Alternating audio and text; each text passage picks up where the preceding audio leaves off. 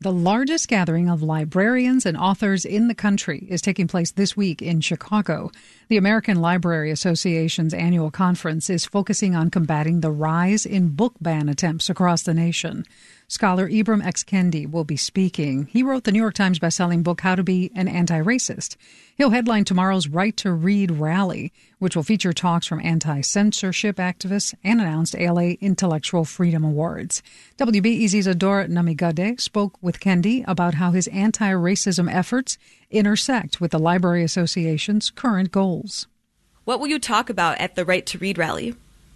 As an historian, I really want to put what's happening, particularly around efforts to prevent people from having the freedom to read, or even banning books, or even censoring certain authors. I want to put all of this in a larger historical context so that people could understand that segregationists and enslavers were also involved in this type of activity. And so we're fighting a long fight for justice in this country. And why did you think the Right to Read rally would be a good format to kind of talk about the historicity of this?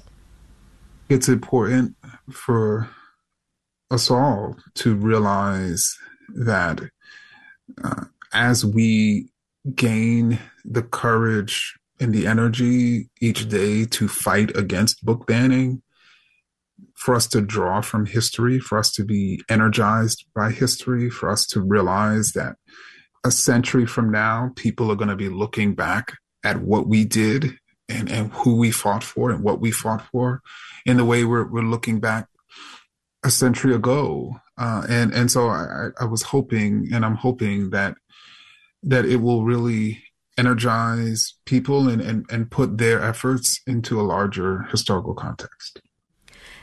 We're in a climate, as you know, where books that examine race in particular are being challenged in record numbers. Have your books been targeted? So my last check, I've had 7 different books that have been banned or challenged. Wow. How have you responded to those challenges? I think on the one hand, knowing that the reasons why my books are being challenged or banned is because they're actually effective in bringing people together and allowing people to understand themselves and the history of racism.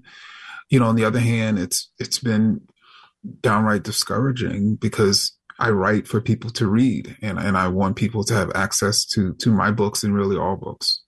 So in a way, it's a sign that you're doing something right, but also if people can't get their hands on the books, I see how that would be discouraging.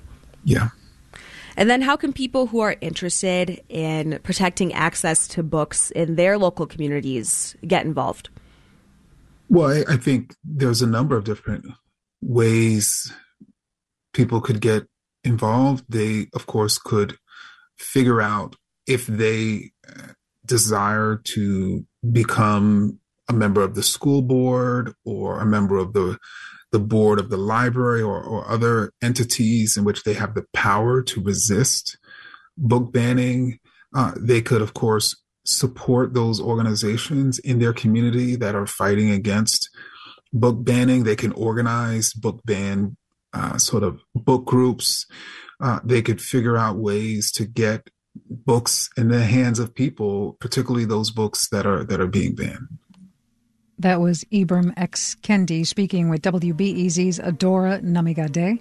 Kendi is a National Book Award-winning author and wrote the New York Times bestselling book, How to Be an Antiracist. He's in Chicago this week for the American Library Association's National Conference.